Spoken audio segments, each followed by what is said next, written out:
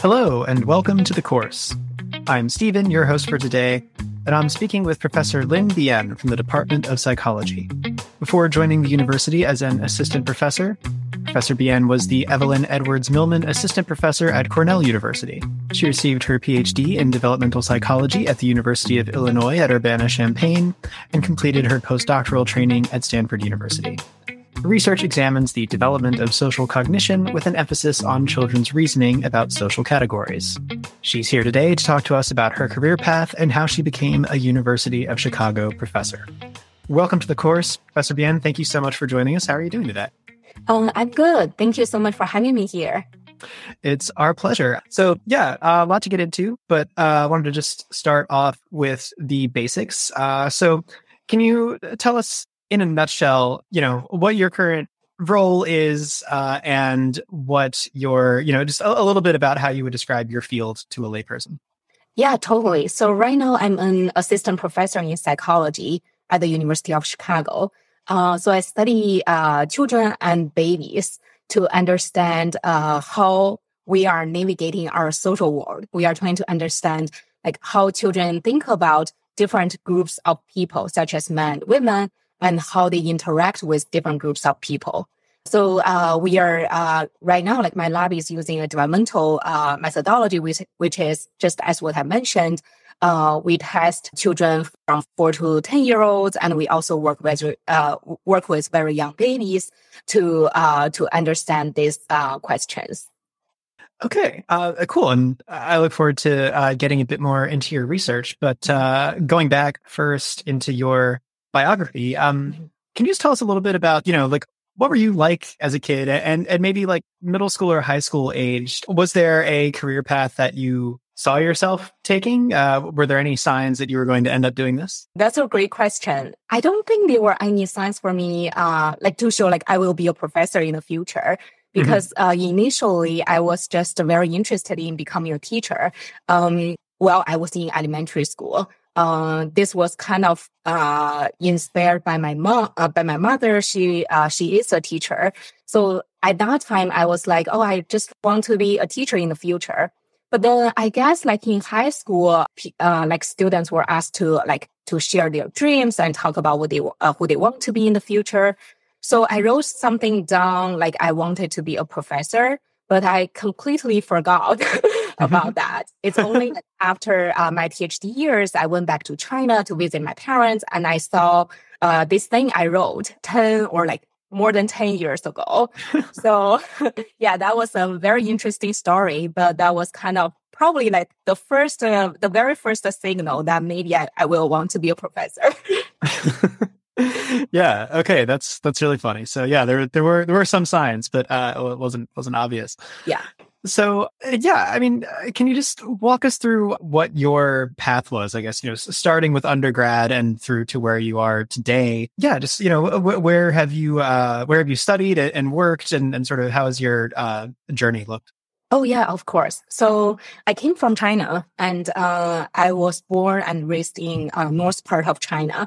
But then I went to college in Zhejiang University, which is a top university, but it's in the southern part of China. So during that time, I'm already far away from my family. But then after college, actually during my senior year in college, I applied to grad schools in the United States. And was very lucky, got accepted into some grad programs. So then after graduating from college, I came to University of Illinois at Urbana-Champaign to pursue a PhD in developmental psychology. So then I received my degree. And then after that, I went to Stanford to be a postdoctoral scholar. And then so I spent a year and a half at Stanford, and then I moved to Cornell as an assistant professor. But then after 2 years, I moved to U Chicago. I'd be curious to hear your comparisons of the weather in those different parts of the U.S. Yeah, so it feels like I've been to multiple places and also across the whole country. Yeah, definitely. I mean, California has really nice weather, and Cornell and Chicago are kind of colder, especially the winter is quite brutal. Yeah, I really love the 4 seasons. I just feel like you can really see like the leaves are changing and then the colors are different. So I actually really enjoy being in Chicago. Okay, good. I'm glad to hear that. Yeah, you definitely get all 4 seasons there. That's definitely good. It's getting pretty cold today. Yeah. We're recording this in late September, and definitely starting to change. But okay, so going back to college, though, I'm curious, like, what set you on the trajectory to grad school? Was there an experience or, sort of a decisive moment when you decided that you wanted to study psychology? Yeah, so I feel like starting in high school, I became interested in psychology. So one thing is like in high school, especially in China, so we had like all the high school students had to participate the entrance exam, the national entrance exam, to get into college. And that is kind of like the biggest event during like the youth years. So I got very stressed out and I feel like I faced a lot of pressure. So then I started talking to like a counselor at my school. And then that got me interested in psychology. By that time, I was thinking, psychology is about like being a therapist in the future. So I kind of like put that on my mind and think about maybe I'll be interested in doing like a psychology major in school. But actually, after I started my college and I was in the School of Science, so which is like where I had to study like mathematics, physics, chemistry, and also psychology was part of this curriculum, which was really nice. So I was interested in all these other subjects, but at the same time, I became more and more interested in psychology. And also starting from there, I got to know that psychology is not just about you can do therapy, but if you choose like another trajectory, people will be able to do research or like what we say is like running experiments with subjects to understand like how we are thinking and also to better understand our mind. So that's kind of like where I got started, and I feel like, this is something I really want to study. But then I also found, during that time, I started like reading some papers and went to courses. And I found most of the literature at that time was from the United States. So there were many famous professors in the United States who are doing like super interesting psychological research. And then, so I was thinking, maybe I can also try to come to the States to pursue my grad school. And that's where this idea came from. Okay, so how did you arrive at your, focus on very young children in very early development? Yeah, what steered you in that direction? When I was young, like I found myself enjoy babysitting my younger cousins, and I just love playing with them, and also feels like every time when I was with them, even though they are much younger than me, but I just had a lot of joy. So then in college, I had this great opportunity to join a baby lab. So it's a baby lab in psychology where they study how children and how babies learn language. And I found it fascinating. So so in that lab, they do studies with young babies to understand like how we get to learn our language from the environment. And I found it fascinating. So then I also felt like that's a really good integration of my interest in psychology and also my interest in like working with kids. Yeah. Okay. Very cool. So, you mentioned your undergraduate career in China, and then obviously making a big move over to the US. What were some of your biggest sources of support as you did your graduate work and just advanced it in this field? Like who or what has been of support to you? Oh yeah, so actually, many people were being super supportive along the way, but I think the biggest supporters are like definitely my parents and also my advisors. So my parents were very supportive even at the very beginning because I'm the only child in my family. So when I told them like I wanted to go to a different country across the globe to pursue studies, even though I know like it's hard, it's for like my parents to hear about this, but they were very supportive of this decision, and they they encouraged me to pursue that. They also try their best to visit me almost like once a year before the pandemic. And also I think because during like PhD studies, usually it's a pretty tough process. So my parents are my best listeners. When something that was frustrating came up, I always call my parents to talk with them, and they provide me with unconditional love and also continuous encouragement along the way. Yeah, so I just feel like also another like I also really appreciate my advisors in this process, because sometimes actually it's not sometimes, like for many times I tend to doubt my own abilities of like pursue academia or like doing or pursue like some or doing like a good research work in the field. But my advisors were always there to support me. So I remember like one of my advisors in grad school, she told me one thing someday that was like when I made a mistake in my analyzing my data.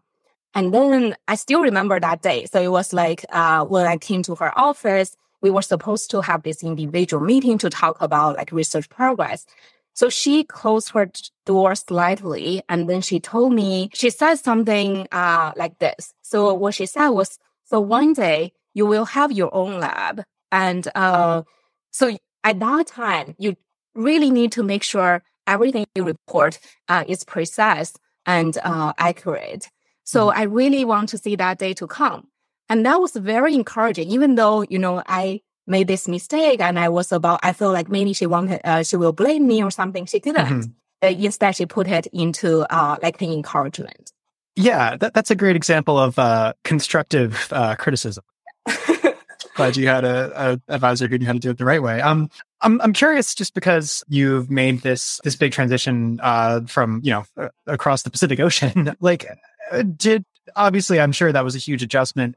Did you find it was a challenging adjustment in terms of the academic work also? Or like, how did sort of your undergraduate, I guess, experiences compare and translate into what you were doing as a grad student in America?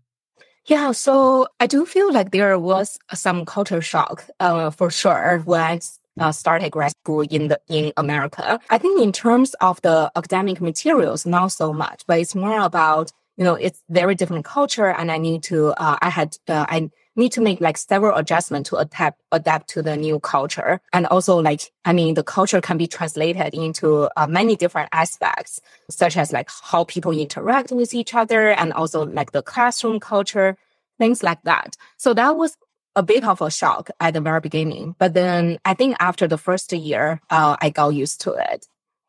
So can you tell me a little bit about, what your sort of daily working life is like now? I mean, I know it may differ from day to day, but like, what's occupying a lot of your time now as a professor? Yeah, great question. So I feel like when people are thinking about professors' life, they probably think they do research and teaching most of their time. And that's indeed actually still, like I'm still allocating much of my time to research and teaching. But also I mentor students a lot. And so right now my lab has 4 grad students and 1 postdoc. And I also have my own lab manager. And we also have about like 12 undergrads helping us with research. So then I do a lot of mentorship. And in addition to that, we also need to, for example, participate faculty meetings and to take administrative responsibilities. So those are all like different facets of this job. So one thing we've been asking people is, what are your least favorite or, less favorite aspects of being a professor? Yeah, that's a great question. So I feel like the reason I like this job, because I always think about like, I don't know if this is the right phrase to say, but there is a word like if 80% of the job, if you enjoy 80% of the of all the aspects of the job, then the job is a great one. So I think that's kind of similar to my experiences. So I enjoy most parts of this job. The only thing I think a little bit, kind of a little bit surprising to me when I first started this job or started my lab is I just realized there are a lot of like logistical stuff I need to consider. Because previously, as a grad student or as a postdoc, the lab structure is already there, and I just need to learn about it and then also just adapt myself to it. But now I kind of have to create a structure on my own, which is super exciting. But then also means that along the way, you will need to solve all the problems that come up. So then, that was a little bit distracting, but with time, I think it's getting better. So especially, I think for new assistant professors, the first year dealing with the logistics will take a lot of time. But then after that, once you have a stabilized lab structure, then the issues go away. What are some of the specific challenges involved with that? Because I mean, I have spoken with, a number of your colleagues who are running labs or who have been like involved in lab work, but I hadn't thought about the fact that you have to be the person running the show. What are some of those challenges? Yeah, that's a great term. Yeah, we have to be the person who runs the show. So, the challenge is, like when, especially like for my lab, because we do experiments, which is like we design studies and then we recruit participants to do our studies. And those participants, as I mentioned, are usually like parents and their children. So then first is we need to establish some relationship with the local communities and also find a way to recruit parents and families to participate in the studies. And something that's I really appreciate is U Chicago has this resource that could be shared with all the developmental psychologists. So then I just feel very honored. And also I really appreciate the opportunity to use this database. But then after we get the database, then we have to set up schedules about like, who is supposed to test, who is supposed to recruit the participants and who is going to test these participants. And with scheduling and testing, then people need to have the skills to be able to do that. And how are we going to train them? This is also a related and very important question. Yeah. So can you tell me a little bit more about what's happening in the lab right now? Like, what does the work actually look like and what questions are you hoping to answer? Yeah. So right now, like in general, we are interested to understand like how children think about social world. But the reason we ask this question is because there are many issues that we are facing today. For example, like one big question we really want to tackle is women's underrepresentation in STEM fields like mathematics, science, and computer science, like fields like that, because there are way more men than women in those domains. And then we try to understand why is that the case. So then lots of some past work has studied like adults to understand like why women don't choose these areas or like why women face discriminations from these areas. But for us, we want to understand this question from its roots. So we wanted to know, like, before people reach adulthood, like maybe girls are already deciding on which careers they want to pursue, or maybe girls are already facing some kind of prejudice that push them away from some of the careers. So that's why we focus on young children, which compared to adults, these are very young kids, like 4 to 10-year-olds. And we try to understand how they are thinking about boys and girls' abilities. And for example, like in one of the prior papers, we asked children, we showed them like men and women, like faces of men and women. And then we asked, who do you think is really, really smart? And we found from very early on, like around the age of 6, girls begin to think their own gender is not as smart as boys. So they were less likely to choose their own gender as being really smart. And then this has like a very strong negative effect on their activity choices. And in the future, it will be their career choices. So right now, my lab is really trying to figure out the mechanisms that push girls and women away from some of the areas, and also trying to figure out ways to do some interventions to help girls to persist longer in STEM. Okay, that's really cool and really important research. I want to hear what your advice would be in general for people who are looking to maybe follow you into this field. But first, I'm curious specifically, as someone who is a woman in STEM and is studying that topic, what would your advice be for other women who are, considering going into psychology? Yeah. So thanks for the opportunity. So basically, I will just share some findings from our case study, and then that may help us to link to the advice I will give. Please, yeah. Yeah. So basically, in our case study, we had like an interesting or like a paradigm for our young children, which is we show them a novel game, and then for some of the kids, we said, this game is only for really, really smart children. If you are not smart enough, you cannot be good at this game. But for the other half of the kids, we said this game is for children who work really, really hard. So if you work really hard, you can be good at this game. And what we found was really fascinating. So basically, like for boys, they show boys were equally interested in these two types of games. So if you ask them about like which do you want to play this game, and would you feel happy or sad while you were in this game? Boys were equally happy and they were equally interested.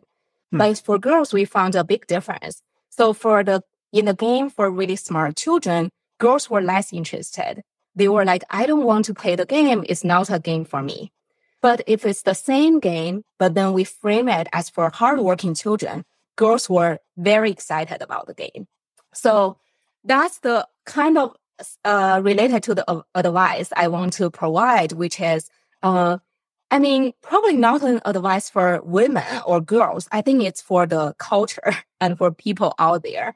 So I think should probably emphasize like effort and hard work as being the key for success in not only the non-STEM fields, but also in the STEM fields, because that's also the truth. Like in any careers and in any jobs, you need to work hard to be able to be successful someday. But I think right now, like some of the STEM fields, especially the ones with fewer women, such as like computer science, they place a strong emphasis on brilliance or like innate talent. And then that really pushes women away. Yeah. Okay. That's interesting. And I don't know, that makes a lot of sense. Just how, that the changing of that framing would yield such different results. So, obviously that question, what you're looking into now, is a big one. And I'm sure that people, could spend their entire careers researching that. Are there things, maybe further down the line that you hope to do, or areas that you hope to look into, types of research that you maybe haven't gotten the chance to do yet that you'd like to do? Like, what are some things that you're hopefully looking forward to in your career? Yeah. So right now, actually, because we saw this problem, and we also, I think something that's more, it's actually more severe than we thought before, because we saw this like in very young kids. So then the next steps, and actually some of the current studies we are doing right now, is to try to figure out a way to make girls more motivated in STEM, as opposed to, they get the message and then they shy away from STEM. So that's a big part of the research we are doing now. And in fact, a new paper just came out today from my lab on like how we can boost the girls' persistence in STEM. And we are following up on that by using like a strategy that we present role models. So we present female scientists to hopefully encourage girls to stick with them longer than previously. So that's one big focus. And another thing I'm also like interested in how children think about different racial groups. Because for now, like I've been talking a lot about their ideas about gender, but then children are also sensitive to race from a young age. So do they also hold certain stereotypes about different racial groups of people? That's our question too. Okay. Yeah. Very interesting and very big questions. Just to wrap up, I'll ask you a question that we have been putting to everyone towards the end of these interviews, which is, what do you find most fulfilling about what you do?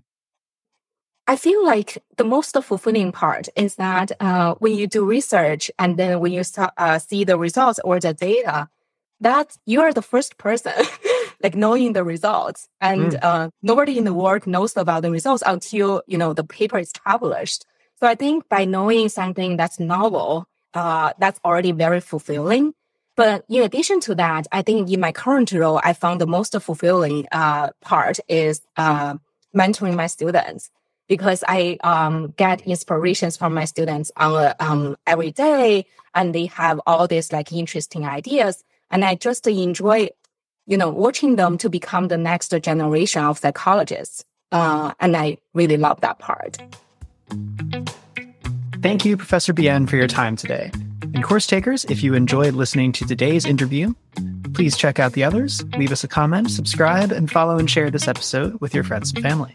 You can find out more about the University of Chicago through uchicago.edu or the university's campus in Hong Kong through uchicago.hk. Stay tuned for more. We'll see you around.